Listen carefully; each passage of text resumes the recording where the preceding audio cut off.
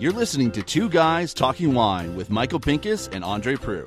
I think I'm still, my head is still swimming from, just one more. Just because that's the part that didn't make it onto the podcast with who we're about to speak with. And it's good. It's been a while since we've added to the Legacy podcast series. And it's kind of a guy you don't think of in the Legacy series, I guess, of podcasts that we've done. Because he's not somebody that you go, he's been in the industry a long time. Because he hasn't been with one winery for one all along. Like, you can think of all the guys that we've talked to, and they've had one winery, they've been an owner, whatever. Yep. This guy has been with 12, 13, 14. 12 was the final count. But he's getting more. He's putting more under his belt. And we're talking about Andrzej Lipinski. And we were so thrilled to sit down with him at the winery, at Big Head. We drank a lot of wine, so I hope we're understandable. Because if you're tasting with Andrzej, he's got 41 products. And he wants you to taste every single one. This is what we're waiting for. This is how every podcast should begin. Yeah. Here we go. We're waiting. There we go. That's what every podcast should start like. I couldn't agree more. Andrzej, we are here with... we outnumber you today. Yeah, this is Andrzej squared versus me, I guess. And I'm really excited to have Andrzej Lipinski with us today, who has been in the Ontario wine industry for how long? Well, I started 94 at Vineland Estates, so 25 years. 25 years, so it's 25 years. It was with the gold... Isn't that, no, it's your silver. No, gold is 50. Silver is 25? I don't remember. Yeah, I think it's 25. It's silver. Anybody knows, let us know. How about that? Okay, so I'm going to try to keep a running total of all the wineries that you've worked for, because it feels like you've worked for most of the wineries in Niagara. But so Vineland is the first place you worked. Yeah, Vineland, then De Sousa, Legends, Fielding, Megalomaniac, Foreign Affair, Cornerstone, Burning Kiln, of course, Organized Crime Winery, Culinary Winery, and this is it. That's it, and Big Head. And then your own project finally. This is 1, 2, 3, 4, 5, 6, 7, 8, 9, 10, 11. I think we tried with a past guest to try and guess how many you had worked at. And I don't think we got to that many. So we try to keep these more longer form interviews down to an hour. So that gives us about 4 minutes or 5 minutes per winery to talk about. Well, this is for me, I work many wineries. They approach me to make a wine for them. And this is a good experience for me, good learning process, of course. Using different area of the fruit, because I work, on a bench, like on the lake, and different area to buying grapes for the wineries. Also at the Simcoe area. This is the what they call north. Oh, South Coast. Yeah. Yes. They're starting to come up with a name for that. Well, that's what they've called it now, right? Okay. Yeah. Who knows if that's what it's going to be officially? Maybe one question that we can start to kick this off with is: so you're from Poland, right? Yes. I visited Poland in January. They don't grow grapes in Poland, and the grapes they grow, the sommeliers at the restaurants say they're not very good for wine. Well, so how do you get into wine coming from Poland to Niagara? So I didn't know anything about the wine when I came to Canada, and the only what I have connection with wine, the city where I come from, every year was Grape and Wine Festival in that city. This is the called town Zielona Góra, which means Green Mountain, close to German border, and the closest river is Odra River. It's the second largest river in Poland, and but before Second World War it was the part of Germany. Before that was Poland, because border always were changing, and few hundred years ago, one of the Polish, magnate, whoever was, in that area, he brought the grapes to that area, and there was wine industry over there for a few hundred years. But after, when there was socialists, they destroyed the vineyards. Now, after 89, they put back. Okay. Lots of small wineries. Now you have, I would say, over 100 wineries in Poland. Really? Okay. I didn't see that coming. Yeah, I didn't see that coming either. Actually, West Poland, where I come from, is about over 20 wineries right now, but very small, family-owned. And they year before, they planted 400 hectares of grapes in Poland. What are the grapes that they're planting? Do you know? This is pretty much vinifera. Okay. The same Pinot Noir, Riesling, Okay. Chardonnay, Cabernet Franc. Has anybody reached out to you and said, "Come back home"? And No, I visited those wineries, but they're very small. They're still in the process when we were probably 30 years ago, maybe. Okay. And as a climate is much better than here to grow grapes. Okay, Poland is not.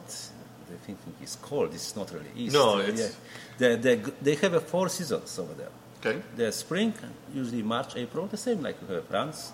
Oh, in France. I Yeah. thought you were going to say here, which we have not seen spring yet. No, so. no. Over there, yes, they already. I remember back in Poland, in the summertime, what is better over there? I would say the sunlight is much longer. Oh, okay. All right. 3 a.m. in the morning is already sunlight in June, July.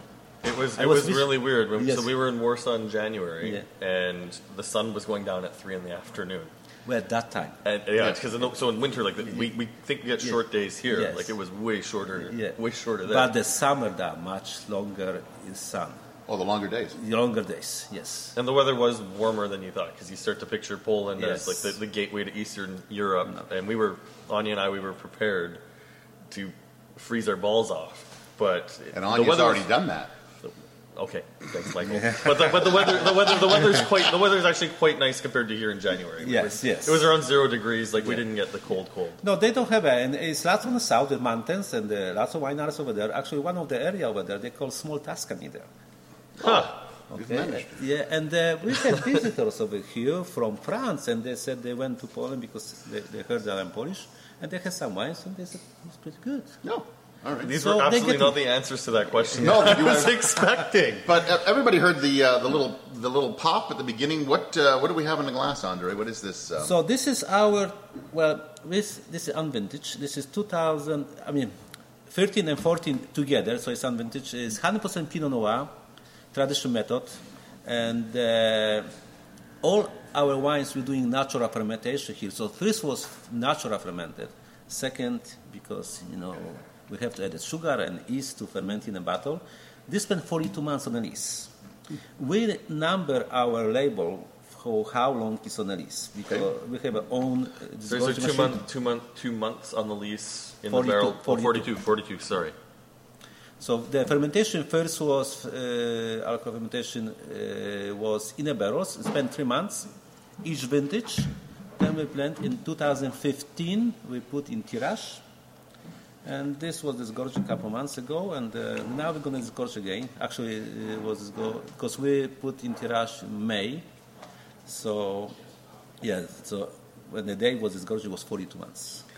I know when you speak to a lot of winemakers, doing indigenous ferments is a bit of a risk and a bit of a challenge to get things to finish. When you're harvesting sparkling wine, you're obviously pulling your fruit out a little bit earlier, so more acid and less sugar. Is there a challenge to get these wines to ferment properly? Of course, this is when you talk with lots of winemakers, they said it's crazy, and especially with doing so many different varieties, so you have to control everyone. So my investment first was to buy good equipment for to checking during the fermentation or after all the wines. So we have an InnoFast, we can check in 90 seconds sample, so we can check every barrel if we need it, and so we can be on the tap right away.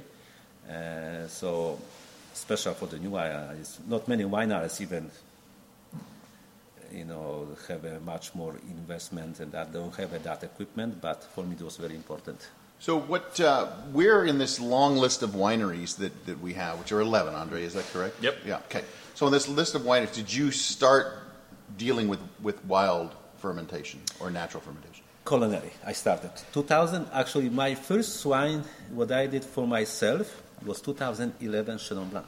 Okay. And I did that natural fermented. Okay. So when you say you made that for yourself, was that the first big head wine, or was Yes. it? Well, in 2000, because I was the guy between the winery and the grower also. Yep. To make wine for each winery. And I had access to Chenin Blanc, and Chenin Blanc, is very, it's about 5 acres now in Ontario. And I have access to a little bit over 4, and about 3/4 of acre has rye. Okay. And that's it. And Rick Smith actually planted that grape for Wine Estates. And the first vintage we did for Wine Estates, I believe, was 98. 99. So, so after I was working there, when I left Wine Estates, Brian didn't want to make that much. Mm-hmm. He asked me if I want to take 50% of that fruit.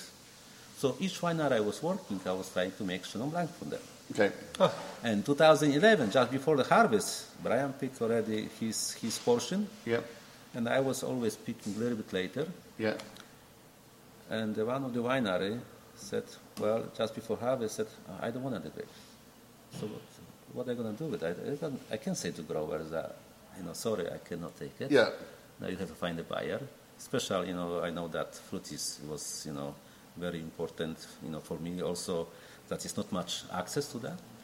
So that's why I bought myself. And I said... And that's where you went, natural fermentation? Natural fermentation, and I did that wine at Culinary. And that time I didn't have much money, so I bought the fruit, I make the wine, and after I sold bulk wine to Culinary, and I kept it for myself, 60 cases, so 3 barrels. Yep. I was very remember, that Chenin was the gold medal also at the Canadian Wine Awards. Yep. No, I remember tasting that wine. It was very impressive. Very impressive. Yeah. It was natural fermented in the barrels, and it was beautiful.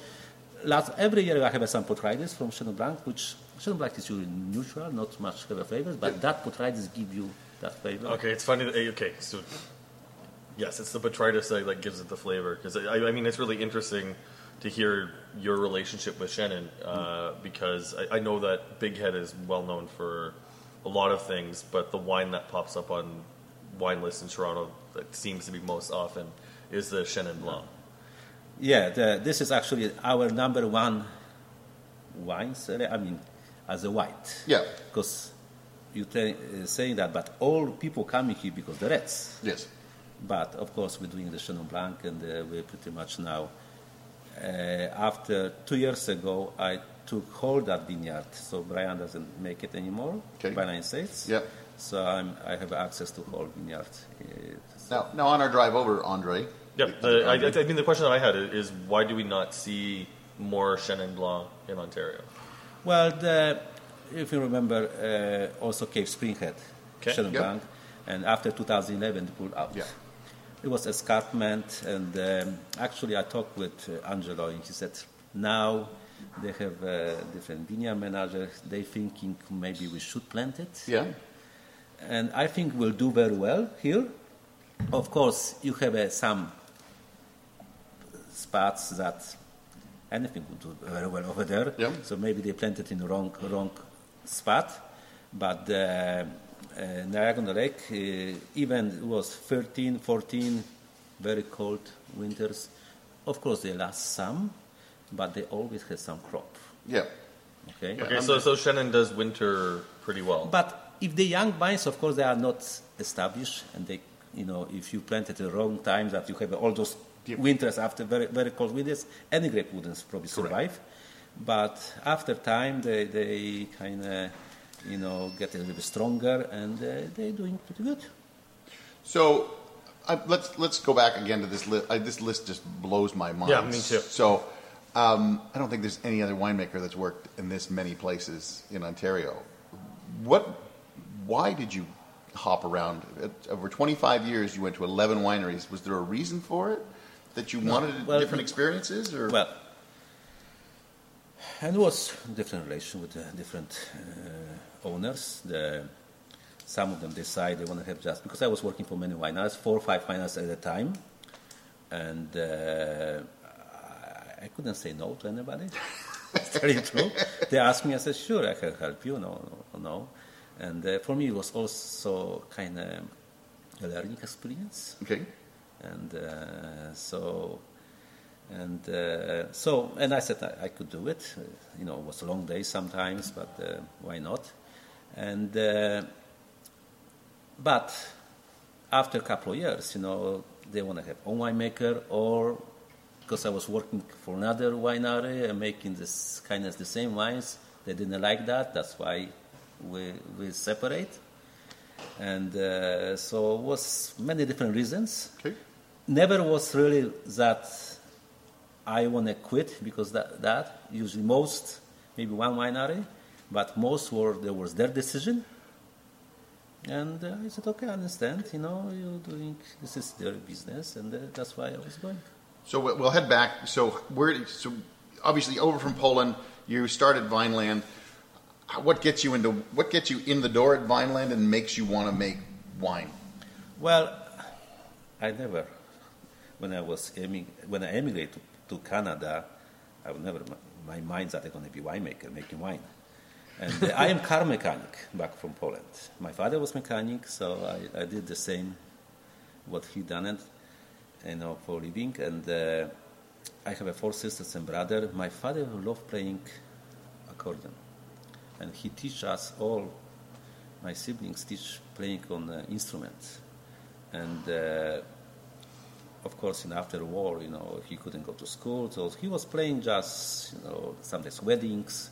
But his main job was the truck driver and the mechanic, and it was just on the weekends and for weddings and stuff like that. And so he loved that, and he tried to pass to us and in Poland accordion was very, very popular instrument, and so I learned that, but I wasn't very talented. So I went to. But you were a good mechanic. But I always work with him as a mechanic. Helping him, even pass his wrench, because every time he come home, and that time all those trucks, especially in Eastern Bloc, they were not very reliable. So he always has to fix them, and so I was always helping him. But my brother was very talented. He finished academy music in Poland, and he was third on the world on accordion. Oh, wow. Third in the world. Wow. Yes, in Munich. So when I came to Canada, my brother emigrated, that brother emigrated first to Canada, 1984, and I want to change also. I asked him what I can do over here. He said, well, we can work as a mechanic or driving truck, but you have a family, you won't be away. He was working also a little bit here, not just playing, but also on the construction. Like any immigrant, you do the job what was available. You try to kind of suit and to put bread on the table for your family. And I had already family in Poland. And so when I came 1989, 2 years later came my family. When he invited me here, we couldn't afford to come with whole family. So I came first, did all the immigration papers, and 2 years later my wife and 2 kids came. So I work whatever was job available, and I work in a greenhouse, I work on the construction, and happens that I work with one gentleman which my brother used to work with him occasionally, just when he was not at school, and in the summertime and evening job. And he called him and he said, my brother came, if if you need any help, he need a job. So he was the mason, the bricklayer, and he actually did all the stonework for John Howard, his house. Okay, the little castle up The there. castle up, Okay. yes. And John in 91, he wants to do some addition, like pound, all those trees we planted, the patio we did, the bridge we did together with that guy. And in 92, John bought Vinyl Estates. And I was working just for John, on the weekends and evenings because I had another job. And if you remember, 93 summer when he bought, the carriage house burned down in the summertime. Okay. That special events building. And I did the renovation with that gentleman, all the stonework, and renovated that building in 93 summer after burning right away. And after was 93, 94, it was very strong winter. Okay. Not much construction. I asked them if they need help at the winery, and this is how I started. Okay. So you get into the cellar, and you. Yeah, I you, worked you with take- Brian, and if they had problem with the people. They didn't want to stay working longer hours. The local people, and in the wine industry, if the grape coming, you need to do the job, and there's always problem. They couldn't find the people. And so for me, I need a job, so I work 7 days a week if you need it, and long hours, and they like that. So the story I heard, and you can confirm or deny this, but at some point, somebody at Vineland said to the people working in the cellar, "Why don't you all try and make some wine and see, if it's any good?" And it turns out that yours was always the best of all the wines that were made. That's the story I heard. Well, I don't know the best, but in '98, Brian, and it was me and was another cellar person was Jeff Innes, and we did. Brian said you can do any whites, whatever you want to choose, wine from white grape, but not so much rest because it was much available at that time. And of course, it was for him it was risky, And he said, "You're responsible. This is your decision. What you want to do. You choose the vineyard from where you want to take it." So Jeff chose Riesling, and I choose Chardonnay. I want a little bit different Chardonnays that they were doing already at the vineyard. We'd never done barrel fermented Chardonnay with them. We did fermentation in tank, and after we put in a barrel, it was aging in a barrel. So I did actually barrel ferment. I choose the vineyard was from Roman Prodakiewicz, the Rosemel vineyard. Actually, his vines were quite old. Which one? Rosemel. Okay. Which now own Hidden Bench. Okay. He's still named the same, Yeah, it's still Rosemel Vineyard at Hidden Bench. Yeah, he still does that. Yes, on just between Beamsville and Vineland. And I did 200 cases, 8 barrels, and there was... That's quite a bit of wine to start with, just being set loose in a cellar. Yeah, I remember, because I was just pay attention to that wine. I want to make the best, of course. Yeah. And well, they said the best of the hands. Yes, that's what the best. For what I can do. Yeah, what you can. Yeah, it wasn't the best wines. I didn't know if it was the best wine in the winery. I just heard it was the best of everybody who was there making that wine. Yeah, You seem to have a real knack for making the wine. So that's I want to pay attention to every detail. I pretty much touch every batch. There were hand-picked. We had the crew to pick that, but after every crate, because we didn't put in a big bin, we put in a small baskets, and I sorted from each one. I remember I spent all day to do that. You were the original sorting machine. Well, I was sorting because we didn't have a sorting table, so I had to that from one basket to put to another basket. Wow! And each bunch, and then and turn. I choose the barrels, which one I want to use it, and. After tasting that, wine was showing very well, and then they sent it to in Italy in 2088, 99 we bought 2000, and I received double gold, which was big success. Wow. Yeah, that's pretty good. And I remember that we started $48 a bottle, and after a few months it was $95 a bottle. It was probably the most expensive white wine in Canada at that time. Wow. Okay. So, wow. So, yeah, I heard that story, and I just wanted to make sure that was true. So it's even more. That is a great story on how you get started in the winemaking part. So you've been to Vineland. When does your time at Vineland end? And 2002. Where do you go? Okay. And I got offer. I already was doing the offer work at the Sousa, his VQA wines. Mm-hmm. So I did 2001, and that wasn't the best year to start it. Yeah.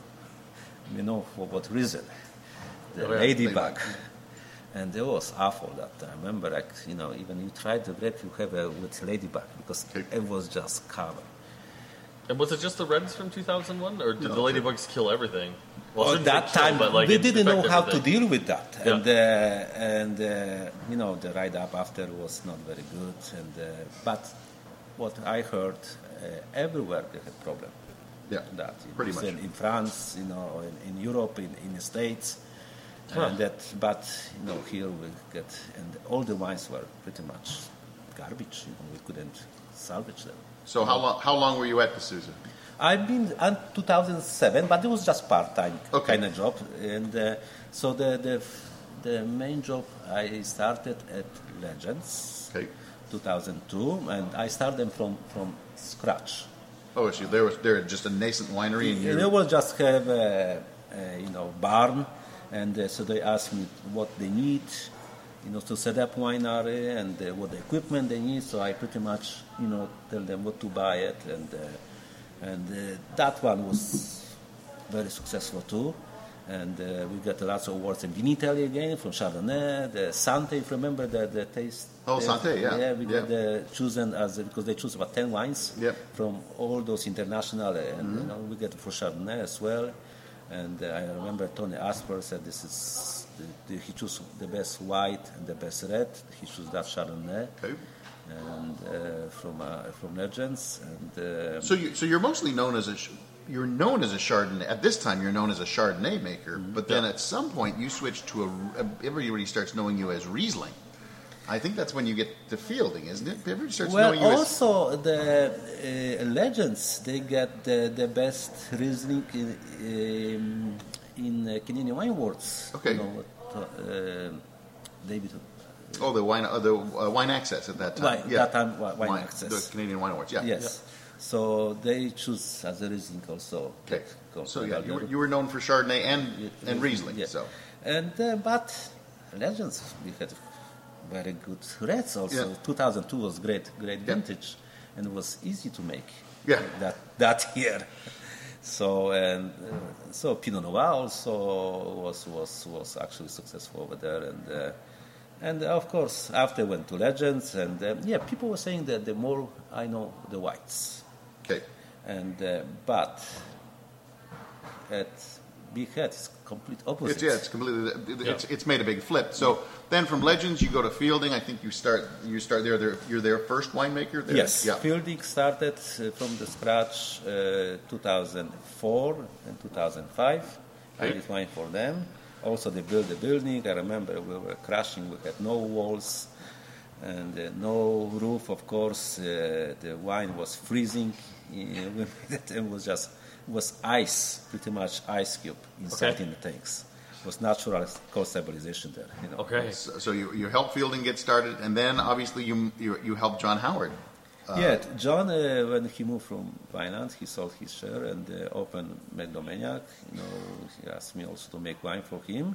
And also we started from scratch. Yeah. We went together to France to buy our equipment. And did you also make wine in France for his property there? No. He bought this later. Okay. Yeah. All right. And Megalomaniac, what year is this? I'm just trying to from 2004 to 2007. Got it. So then you move on from there, and you end up at Foreign Affairs is the next one on the list. Foreign Affairs. 2006, I started at the same time, and Organized Crime. Okay, the same year. The same year. Yes, I remember visiting you in 3 places in that year. Yeah. It was like I walk in the door and there's Andre again. Yeah. Because they would just phone up and go, come and meet our winemaker, and you walk in the door and there's Andre again. You're like, okay, enough. So was that the start? So the Foreign Affair and Organized Crime, were you the first winemaker at both of these places? Yes. Okay. The same Megalomaniac and... Okay, so if there is another winemaker that has worked as many places as you have, there certainly aren't as many winemakers who have been the starting lineup for this many wineries. Yeah, and Oscar's Burning Kiln started up. Yeah, Burning Kiln, they start from zero. And that Culinary. yeah. So Culinary, that is 2008 to 2018. Okay, and then Burning Kiln, the first year was 2010. Okay. So the longest, as far as I can see here, is Still Vineland. Vineland Sorry, starts, Culinary. and Culinary would be the Culinary, longest. the Okay. longest, yes. So then you are the man who really, and then you work at Cornerstone. At what year is that? I did a couple of years just for them. And I will really consult, but this wasn't really... I don't... For me, consulting, just telling people what to do, this is... I was doing. This not all those wineries, it's not just I was consulting. Yeah. I was doing everything. I didn't tell anybody to do it. I was doing. Got it. And with my staff, we were going from winery to the winery to the... And for Cornerstone, you were the winemaker there or consulting? I did both. Okay, because that was my first experience with Big Head, was going to visit That's what I was Jerry going to say. at Cornerstone, and then having Sam, who still works with you, Yes. take me out back to the Big Head complex, and I still remember what those wines But before we taste get like. into Big Head, I want to cover one more big step that you make for the Ontario wine industry, which is the appassimento, which you kind of bring it into the idea of using a kiln, don't you? Yes. Well, Alain Crispino, which he's the owner of, he just sold that. Foreign Affair, yeah. Foreign Yeah. Affair. Now owned And by he's Corby's, good friend of John Howard. Yeah. And so he asked John who can make wine for him, and because I was making ready for John, he said, "Why don't ask Andre?" And that's why we get together. And at that time, 2006, when I did wine for him, I did actually Organized Crime. The same first wine started for Megalomaniac also at Organized Crime. And John built it a year later, his cellar. So, and but Alain wants, because he's been in Italy from the government, some trade relating, and he was based in Milan, which is about hour and a half from Veneto, and he loved Amarone style, Yes. and particular Quinterelli. He was making wine from the Bordeaux grapes and the Azero, which is the Cabernet Franc. And he thought the only thing what he can dry is Cabernet Franc. But he had vineyard 40 acres in Vineland, Moyer Road, and the Cab Franc he had maybe not even 2 acres. And the rest was Cabernet Sauvignon, Chardonnay, Petit Verdot, and Merlot. So after 2006, I did 6 barrels for him, Cabernet Franc, and we did some white, just not Appassimento, Sauvignon Blanc. And there was just few barrels. I thought this kind of making just wine for himself. And then he said, I want to do much more wine, and I want to open a winery. Oh, okay. I think we've got one step ahead of ourselves. So when someone like Len approaches you and says, I want to do this Italian style of winemaking in Canada, nobody's doing it, where do you start? How do you know where to start to do the process? Because we have a lot of humidity that we have to deal with, even with the great microclimate that we have here. You can't just leave grapes out to dry under the Italian sun, how do you, the Ontario sun? how do you know where to start? Yeah, well, the drying process in 2006, he was more responsible. But I saw what they did, and there was lots of problems with that. Okay, because in the way, and there was labor intense so much. Because he was doing it naturally, right? He was doing it in a room. But lots fence, lots of fence, and he tried to, he didn't have experience with that, of course. So when he asked me to do wine, and he wants to do more. I said, you know what? We have to go to Italy. I want to see it, how they done it. And by the way, we didn't the first appassimento. Okay. The first in Ontario, Canada, did Magnota. That's right, Inotrium. Inotrium, that's right. And they did in 2001, I believe, first. Yes, that is true. Sorry, that's my mistake. I forgot about that. But so I mean, you're the first don't- to use kilns. Yeah, well, the kilns, so I will go to that, why we did the kiln, because the brewing kiln. But so when we went to Italy together, and I saw what they were doing there and how they're doing, and I said to Len, if you want to be different, if we want to be big, kind of notice, because what happened with the Magnota, nobody paid attention to that. They did just one wine, couple hundred cases, and that's it. And they didn't really, put lots of effort to market that. So when we went to Italy, I looked at what they were doing there. I said, if you want to be different, let's do every fruit what you grow, we're going to do appassimento. Some full, some partial, but that method is they're doing in Italy. And he was kind of wasn't sure. He said, listen, Andrzej, if something happens, it's your fault. Remember that. I said, okay. Okay, I will take responsibility. And so when we, it was 2007, and we were there in July. Right away, we come back. He bought equipment, and it was a little bit scrambled because I have to, going from winery to another winery to process because we didn't have a press yet, and just had a few tanks, and that's it. So, and after, the 2007 vintage was also very good vintage. Yes. In Niagara, and so there was, I believe, it was a big success. People started paying good attention, and we did every fruit. So 2007 was the first year that Foreign Affair went full appassimento. Yes. Correct. Okay. Yeah. And every fruit has some part of appassimento. Even Riesling we did appassimento, Chardonnay, and 10-20%, to a little bit intense, and so to put his style as an appassimento producer. But what makes you think of using an old tobacco kiln? So tobacco kiln, the time when I did for Foreign Affair, I didn't use the tobacco kiln. We used just barns and put the grapes there and lots of fans, the humidifiers. But the tobacco kiln in 2008 already approached me people from Simcoe area, which are known for tobacco. Correct.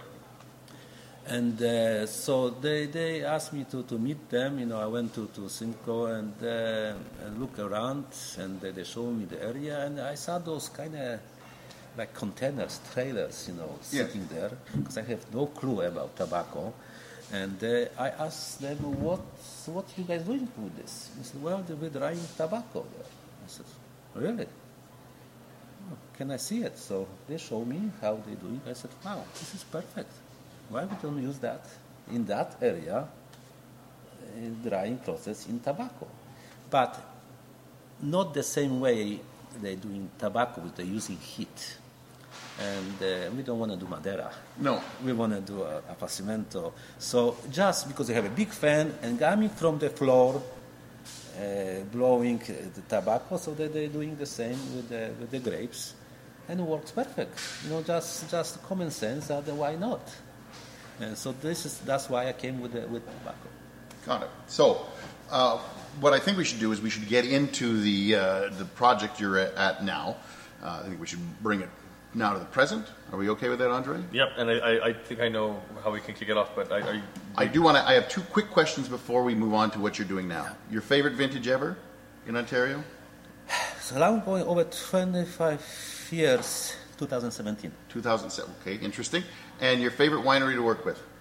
Winery to work for. Oh, what was your favorite winery?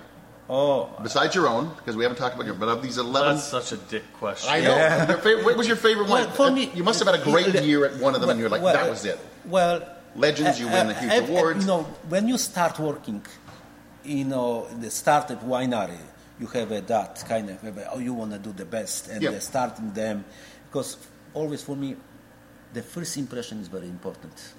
And this is business, who those people invest so much money. So I want to make sure that is done well. And all the wines, when I make wine for anybody, was sold. They never kept it. They always sold. So I did my job. Okay. And saying that from which wine, of course, the first one was Legends that year. I was so excited doing my first time on their own, responsible to buy everything. And it was, 2002 was great vintage also. And I was, excited. I work, I spent more time at the wineries than home. I was, 20 hours a day, 17 hours a day. Wow. Because I love it. I was just excited. And what was coming out of that was unbelievable. But also, organized crime, fielding, burning kiln is different. I had a feeling we weren't going to get just we were going to get just one. But everything what I did, I was always excited. Why 2017 as your favorite vintage ever? What was so great about 2017 for you? I would say, because 2007 was great, 2002, but I don't think I had that experience. And saying also in industry here, we had that experience. So this is the one that most people are calling the miracle harvest, because it rained all summer and then September 1st, somebody threw a switch. You look at last year, 2018. It was the opposite of the miracle summer. Well, it was very hot summer, but it was disaster because we had some rain. It was too much humidity. People couldn't handle the humidity. 2017, we had lots of rain, but it was cooler. And that disease didn't spread it so much. Actually, the fruit was better condition. Was perfect condition, actually. 2007 also was very hot, but not as humid. 18 was too much humidity. And this was challenge last year. I mean, I'm happy what we have, and I had to approach a different way to make wine. Because in Niagara here, we have to adapt ourselves to every vintage. We can't, saying next year is going to... I write what I did last year, this... means nothing. No. Because next year I have to do different. We should get another wine in our glass so we can talk this sparkling. It's interesting how the wild ferment characteristics really come through, but it's still just lifted and nice and complex. It's a very tasty sparkling wine. So after 20 months, we sent to decanter. We get 91 points for this one. Okay. So it was also like silver medal, which is pretty good. It's a tasty little wine. Yeah. As sparklings are apt to be. So so the next, this is my first sparkling actually. Okay. For Big Head. Well, this was meant not for Big Head. This was meant for culinary. And this is from their vineyard. This is single vintage, but we didn't put the vintage. Okay. Just for saving the label. Okay. And if you put the year, you cannot use them Yeah, you anymore. can't use that label again. Yeah. So that's why, on a budget, we want to save this much money. Tell people to write it on themselves. Yeah. But this is actually 2012 vintage. Was, hot vintage, of course. Yeah. And the fruit is from culinary. And I did for them. But the owner didn't like the bottle. Really? They didn't like the bottle. The shape. Okay. They want to use this bottle, actually. Oh, it's more of a Prosecco kind of bottle. Yeah, so... And actually the crook has a similar to that. Okay. So that's why he said he wants to sell it. I said, you don't sell it to anybody. I'm buying. Okay? And the wine is beautiful. This is 60 Pinot, 40 Chardonnay. So you ended up with this literally because the owner didn't like the bottle. Well, this is what is really true. They didn't like. They want to shape. They want to start it, from their kind of marketing and so I understand that. And but I love the wine, and I said I'm gonna buy it. Don't sell it to anybody, and I'm buying. I made it anyway, right? Yeah. So you know everything about it, right? Yeah. So this is 60 Pinot 40 Chardonnay. I said from their vineyard. This is St. David's Bench. Okay. And. Okay, so this should be interesting because hot summer, in one of the hotter locations Absolutely. in Niagara. Yeah. And the challenge, obviously, in a summer like that is holding your acid. Special for the sparkling, right? You wanted that acidity. Yeah. So you harvested this in August? End of August, beginning of September. Okay. And of course, and I've been in Champagne learning with, about the sparking, and so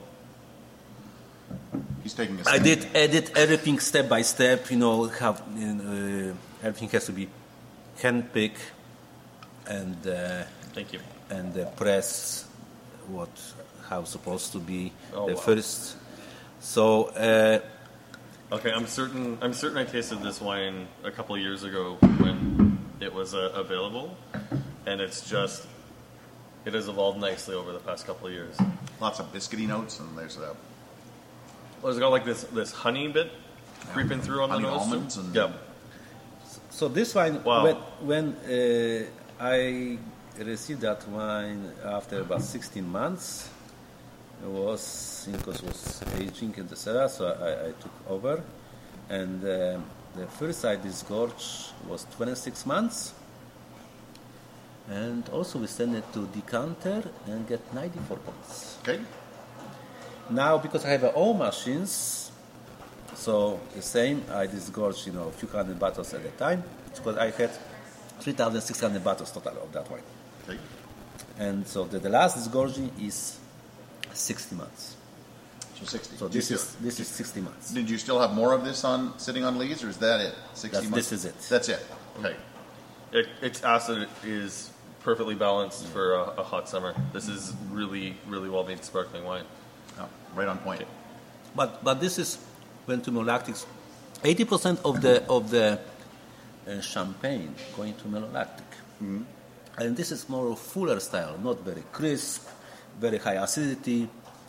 Just nice. For me, wine, I suppose, when I want to drink the wine, I want to enjoy on the own. I don't have to have some food because it's too high acid, or the same like you have a salt and pepper. If it's, for me, the acid is like that. If it's too much, that means it's not balanced. Got it. So it has to be. Okay, so we're talking about Big Head now, which is where we are located here. When I first visited your winery when you were in the shed behind Cornerstone, everything was a Passamento. You were 100% a Passamento whites and reds. No whites. No whites, okay. No. But the reds are all 100% a Yes, Passamento. yes. Now that you've got Big Head up and running, you seem to be easing back a little bit on the Passamento and Yes. a lot more, I guess, just harvest. And you're doing other interesting things here. We've got a couple of amphoras in front of us, a couple of concrete tanks that we don't see. I have actually probably the most terracotta and amphora, and we're doing the Ras series wines, which is natural fermentation in a concrete. And Yes, this is more like a winery in Italy because of all the amphoras and the concrete tanks and you've got a lot of stainless steel. So you've got a lot going on in here that's not just your usual, barrels and stainless steel. Well, just to traveling to the Lazio, those wineries, to Europe, and what I found also, my son, he's taking the course and for his sommelier and drinking lots of wine from all over the world, and so he asked me that maybe we should do this, we should do that, and we tried those wines, but Okay, so it's Jacob's fault there's less Passamento and more of this other stuff going on.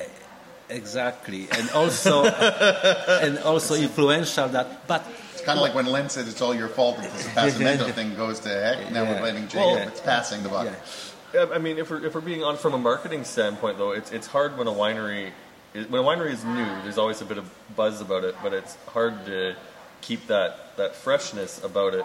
And one of the things you've been really good with is every year there's something new. Like when the Raw series came out a couple of years ago, it was really exciting. It's like, what's going on here? Like this is the Passamento guy doing that, and the sparkling wine coming out. So I think it's great that you're doing that. But most importantly, the wines are tasting good, and they're being very well received by the sommeliers in Toronto, which is another tough community to crack into, especially for Ontario wineries. Yeah, Jacob is very, very influential with what we're doing right now, but what he brings the wines, the kind of geeky wines which he like, but I know maybe few people will like that. He is not going buying all the wine, so we have to make wine for everybody also, not just for him. So I take him to a certain point what we can do, but going farther, I won't allow it. Okay. Makes sense. Because But I mean, we still have to sell wine. But what would be going farther? I mean, we've already got, it looks like, just about... See, for me, wine is like playing chess. It's endless what you can do with. We're doing wines for 1,000 years, the same. I used to play chess. I did too. Yeah. Just, Actually, back in Poland, I was in a league. I was the representing province in the chess. Okay, I'm not taking you on. I have a category. I'm not smart enough to play category in the chess. So anyway, so this endless we can do with wine. The same, they playing chess for 1,000 years and still something coming with new, and it's just bored, right? Yeah. And the same with wine. The wine's making so long, and there's still something coming. They're always changing. So what we can, and so that's why I never bore. Never get bored with wine. No, it's always All right, let's check out. This is one that you were excited for. Yes, this is the one. So the reason that we have the reason that we have Pinot. Andrzej on the podcast, besides his vast history. Well, you have me on the podcast because I'm here all the time. Well, that's the unfortunate part. But I meant Mr. Lipinski, I guess. Sorry, I've been waiting the whole podcast to make a bad joke like that. But when I was here seeing you at the beginning of the year, Andrzej, you had said, "Oh, you've got to come back. I've got my first Gamay coming out." And Andrzej and I are huge fans of Gamay. Wait, are you talking about me or are you talking about him I'm right talking now? about you now. Okay. And for you to tell us, or for you to say that you have this new Gamay coming out was very exciting to us. So why Gamay? Finally. And tell us the story about how you ended up with Gamay. As I said, this is influence from Jacob also. He wants me to make Gamay. I never want to do Gamay before. Who was it again? Jacob. Jacob. Jacob. Okay. It's Jacob's fault. Yeah. Okay. So but the 2018 was tough vintage, and to make Gamay, the acidity was quite high, and they didn't want to ripe.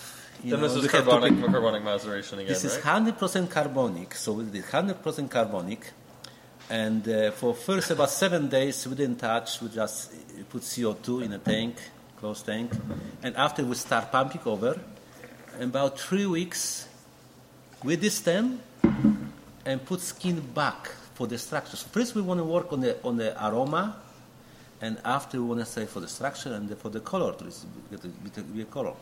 Now, acidity is quite high, but the Treadwell organized the tasting. They had a dinner with all the Gamay, Bourgeois, and there was big producers for Bourgeois. The bottles were the one on the top. And I wasn't really impressed for one reason. Maybe, because for me, Gamay is supposed to be fresh, nice acidity, and what I noticed, they trying to make Gamay very big, like almost California Pinot Noir, 14.5 alcohol, big, robust. And we have those wines already. Okay. But we want to make something like that from all those wines. So we want to have, variety. And Gamay, for me, this is what I understand is supposed to be Gamay. And I don't know if I'm right, I'm wrong, but this is what I like. And also, the acidity is quite high, but we try to work to cover that acidity. I don't want to reduce acidity because then the wine won't be taste very nice if you reduce unofficial kind of acid. So I start to work with that acid. And so we put in terracotta. For 4 months almost was in terracotta to wine breathes more. So we can soften that and get a little bit fullness concentrate because terracotta was really going to we're losing every day. I have to top up the terracotta a liter and a half, in 1,500 Every liters. day? Every day. So you had Sam pour it for us in the Pinot Noir glasses. Yeah. I know, Michael, you switched to the glass that we The had the rosé, rosé in, yeah. so a little bit more of a white wine glass. What were you getting on the Pinot glass that you needed to make the switch? Well, I got I get the acidity, and I really wanted to keep it in there. And I've always found a Pinot glass, because there's a lot of acidity in Pinot and Chardonnay, that the Pinot glass is meant to soften some of that acidity up a little bit. Okay. I wanted to try and keep it in there, so that's why I used the smaller shaped glass. Okay. I really like that acidity, and it also brought out a little bit more of the fruit. I made the switch after you made the switch, because in the Pinot glass, it really is like it's double bubble gum on the nose, like full on double bubble. But on the palate, it's a lot darker, a lot heavier. It's got the great acidity, but the more traditional Gamay flavors and the carbonic maceration nose is really there. It's an interesting wine. So which glass did you like it out of, Andre? I actually liked it good out. I liked it just fine out of both. I did too. I wanted to get a little more of the acidity that you were talking about, and I thought that by shortening up the glass or thinning it up, I got more of that acidity, and I think it's a great food wine. Yeah, Fantastic. That's why we charge $25 Yeah. a bottle. That we just did 200 cases of this, and I want to see how they receive the public. Special. So the bottle says it's VQA Niagara Peninsula. Where's most of the fruit from? This is pretty much from Niagara on the Lake. Actually, behind this is from Winds, Oh, okay. and Yeah. behind 20B. Oh, really? Behind Okay. 20 Bs. Okay. Yeah, Wow. the vineyard. Got it. And but it was tough, and especially that year. I mean, for Gamay, I wouldn't like to hand that much longer. Yeah. But he would lose all the fruit, Yeah. so we have to pick. Correct. So you picked before the rain or after the rain? Kind of between, Yeah. And Because Gamay is usually mid-October. yeah, we have to do much earlier than that. Yeah. Yeah, Okay. because if you hand longer, he will lose all the vineyards. So is this something that you're going to be trying to do again in this year in 19, and then again in 20? So it's something this is a style you're going to continue to try. Okay. And style. This is what I had. Okay, so this is what this is the style this year. Next year you're going to do Gamay again, Gamay, maybe but in a different style. Different style. What the fruit I'm gonna receive. Got it. I try to, with my assistant and with my crew, we try to make wine what the vintage give it to us. Got it. Okay. And I believe you can make beautiful wines from each vintage. Even they cross that it's not supposed to be good vintage, but you can make beautiful wines from each one. And they're going to be different, but doesn't mean that they are discount. That's what the vintage variation in And that's, Ontario. and that's our promo clip right there. Like great words of wisdom. We've got 2 wines left to taste here. What are we going to serve the Shannon in? Yeah, so Shannon is those glasses. So this is our RA series, Okay. 2017 vintage. So the raw is a relatively, well, you said 16 is when you started Yes. it. So what is your idea behind raw? Raw means, first of all, of course, natural ferment, concrete, so no any oak flavors, nothing, just concrete. And the reason concrete because I want the wine to be involved, to breathe. Concrete is porous, wine breathes to the concrete, and unfiltered. Okay. And concrete is raw, of course. Right. That's why we call them raw series. Okay. And none of the raw series wines see any oak, right? No, Okay. no. And they're all unfiltered. Unfiltered. All wild ferment. Wild ferment. Cool. So this, because 2017 was kind of wet year, summer, we had lots of Botrytis, but good Botrytis. It's got almost like a Riesling kind of nose. That tried this Riesling. But the floral, like it's a different kind of floral than like the Clone 49 Alsace that you get. It's certainly not a floral you'd get from Vice 21. Definitely, it's not a Riesling palette in any way, shape, or No, form. it's like honey, beeswax, and it's almost pushing into caramel with white flowers. So I actually, to compare that, because you mentioned about Riesling, we make 2018 Riesling, Yes. raw. Yes. So you will see the difference between Chenin Blanc Oh, I think and the he's, Riesling. Andre, I think he's going into a tank. Yes. I think this is the first time we've ever done a podcast where someone's gone into a tank to get us a sample. Man, the balance with the bit of residual sugar on the finish of this, like I'm salivating. I couldn't spit out that mouth as soon as it hit the back palate. It was saying, "Okay, Andre, we're going down. We're not coming out of the That's out of the what cup." she said. But I mean, it's just like everything about this wine is just screaming. Second sip, second glass. Like this is. You really mentioned about the intense. sugar. Yeah, What do you think the sugar is here? 10 grams per liter. It's below 4 grams. You gotta be kidding me. Because the viscosity, because the alcohol is over 13% alcohol. That aroma, people thinking in the head right away, because that's why I don't believe it. Yeah. I don't believe I it. can show you in the lab test. Okay, So- you know what? After we're done recording, Yeah. you're gonna show us. I'll Yeah. take a picture of it and we'll include it on Yeah. the blog post for this. Sure. Because this I love is that. I love that acidity though. Like it, as you said, that viscosity in the mid palate. It's really thick in the mouth, but then it goes through the mouth, and then boom, you're salivating, and you're like, where did the thickness go? Like it's not thick on the swallow. But Yes. also, this went to malolactic, natural as well, 100%. Yeah, the acidity is fantastic because it just cleans the mouth up. And as you said, Andre, it's like you want another sip. And the reason you do is because it finishes so clean and with so much acidity that you want to follow it up.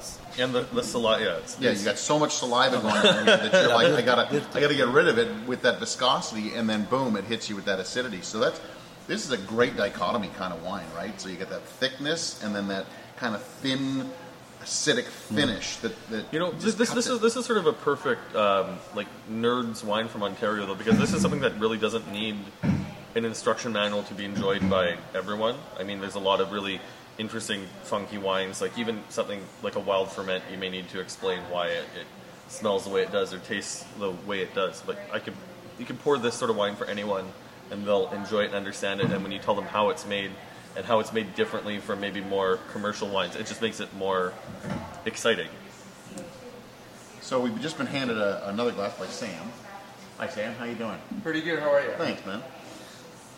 So this is a Riesling Yes. from 18. Yes. I think you said. And so what we did, because the 18 was tougher year, I did carbonic fermentation. We picked very late in November that fruit and we did lots of sorting. Cost us lots of money to do the picking by hand and sorting of that fruit.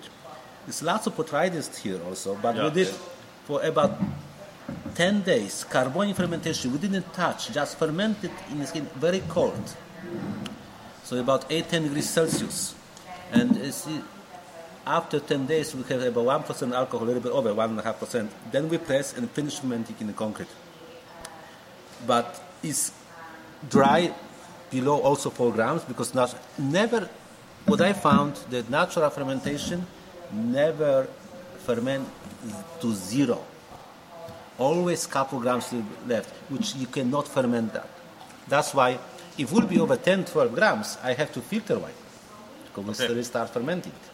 Okay, I understand. So that's below that 2-3 wait, grams. so no sulfur in these wines either? They have sulfur. Okay. Just sulfur at bottling? I found that we have a wine unfiltered. But if I think wine milky and that, for me, you winemaker. Yeah. You have to do, this is professional. Yep. You got to finish. You got to fix that up. You have to do the job, Yep. okay? So how soon until you bottle this Riesling? In September. Okay, so it'll sit in the... This is already unfiltered, but look at the clarity of this wine. Yep. It's got a lot of color. Like, it's really, like, golden yellow. It's golden yellow. It looks like an older Riesling. Yeah. It looks like it should be. But older. when you smell, when Yeah. you taste, it's lots of freshness. Yeah, there's lots of freshness. And there's the- also salinity here, like Yeah, a and saltiness. that sort of... I haven't found a better tasting note for it yet. I'm working on it. But that Niagara funk that you get from the indigenous ferment is really more front and center in this than it is on the Chenin. I think with the Chenin, the botrytis has really helped to shake hands with the wild ferment characteristics. Where with the Riesling, it's sort of like We're wild. Yeah. This one has more of a linger as well on the palate, whereas the Chenin was big in the mouth and it falls off the table, but with lots of saliva and lots of acidity. This one is kind of linear in the fact that it starts off thin and then gets thicker through the mouth and finishes with like mouth coating. I can still taste it. Like it's got a long finish to it. Yep. Okay, so we got one last wine to taste before we wrap up here. And what alcohol also? 13.3. 13.3. So That's in the Riesling? Riesling. So Sam is back here. He's got 3 more glasses. A little Sam's bit not bigger. drinking. It's too early for Sam. But I already had it.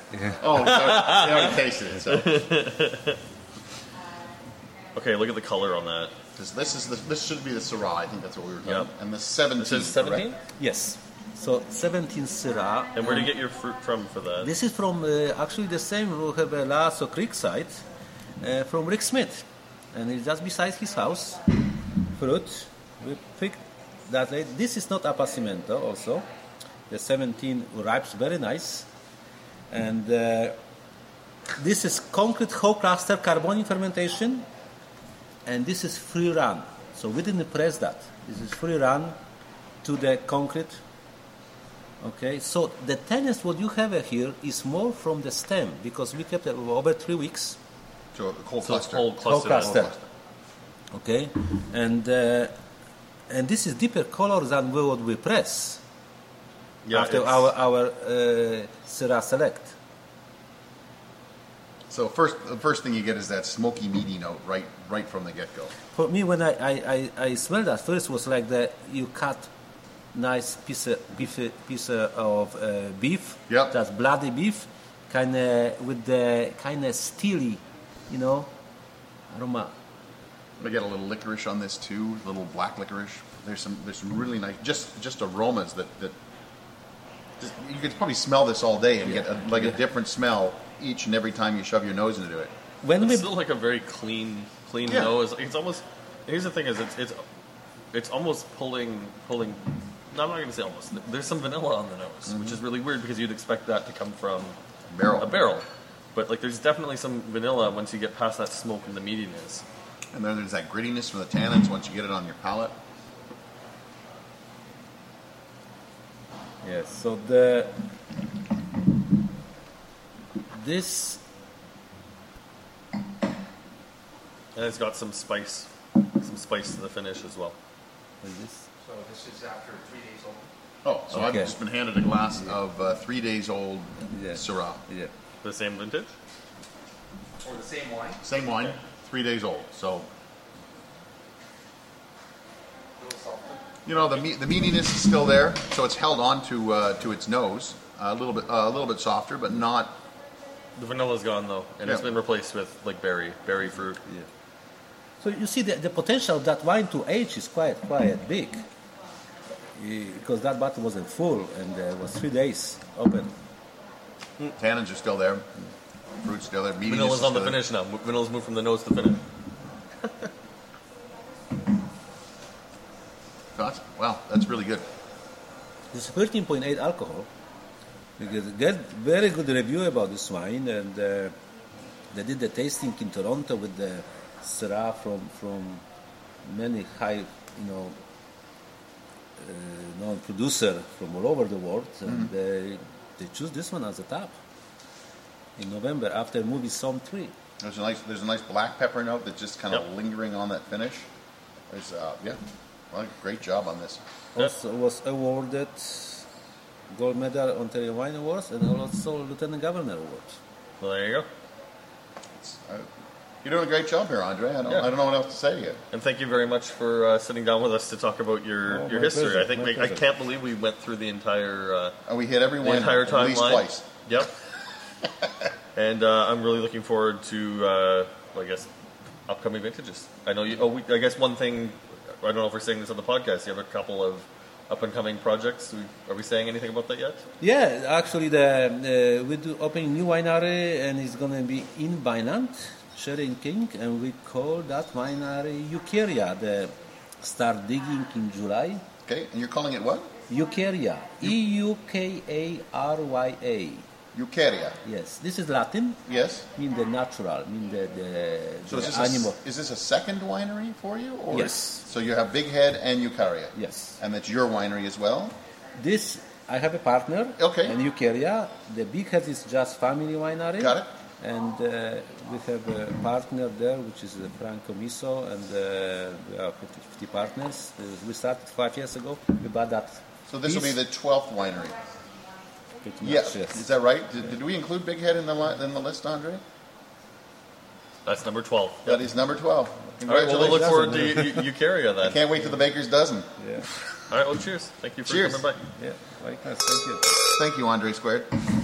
The mark that Andrzej Lipinski has made on the industry in Ontario is indisputable. But my big takeaway from that podcast is what we learned about winemaking in Poland. Because I asked the question innocently based on what I learned on my trip to Poland. I was not expecting like a real lengthy answer about that. So I think I might need to make my way to Poland to look for some vinifera. Well, he obviously knows because people seek him out. It's a small community, and they're looking for a guy who speaks the language, 100%. knows about winemaking.